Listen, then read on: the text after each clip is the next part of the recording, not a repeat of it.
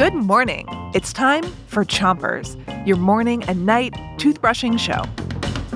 Get ready to brush your teeth because today we're investigating incredible animals. It's Animal Week on Chompers. Are you ready to brush? Start brushing on the top of your mouth. Pick a side and make sure to brush the entire tooth. Count down with me. 3, 2, 1, brush! Today on Chompers, our mission is to find out which animal has the most teeth. Is it A, a snail, B, a shark, or C, a saber-toothed tiger? But before you make your guess, let's learn a little bit about these animals and switch to the other side of the top of your mouth. Make circles with your brush over each tooth. Did you know that the largest living snail can grow to be 35 inches long? That's bigger than most cats. Have you ever noticed that when a snail moves, it leaves behind a slimy trail?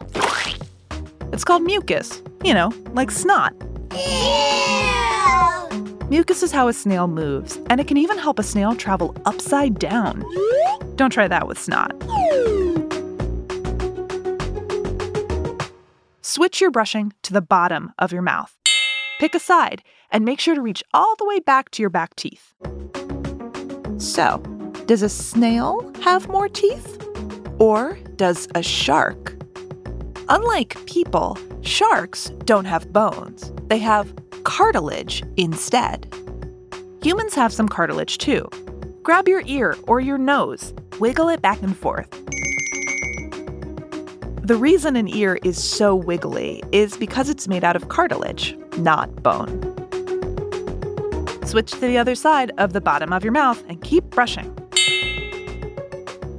Our final choice for most teeth is a saber-toothed tiger. Saber-toothed tigers get their names from their giant teeth. Those teeth reminded scientists of curved swords called sabers.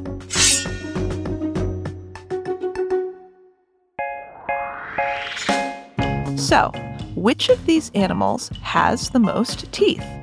A snail, a shark, or a saber-toothed tiger?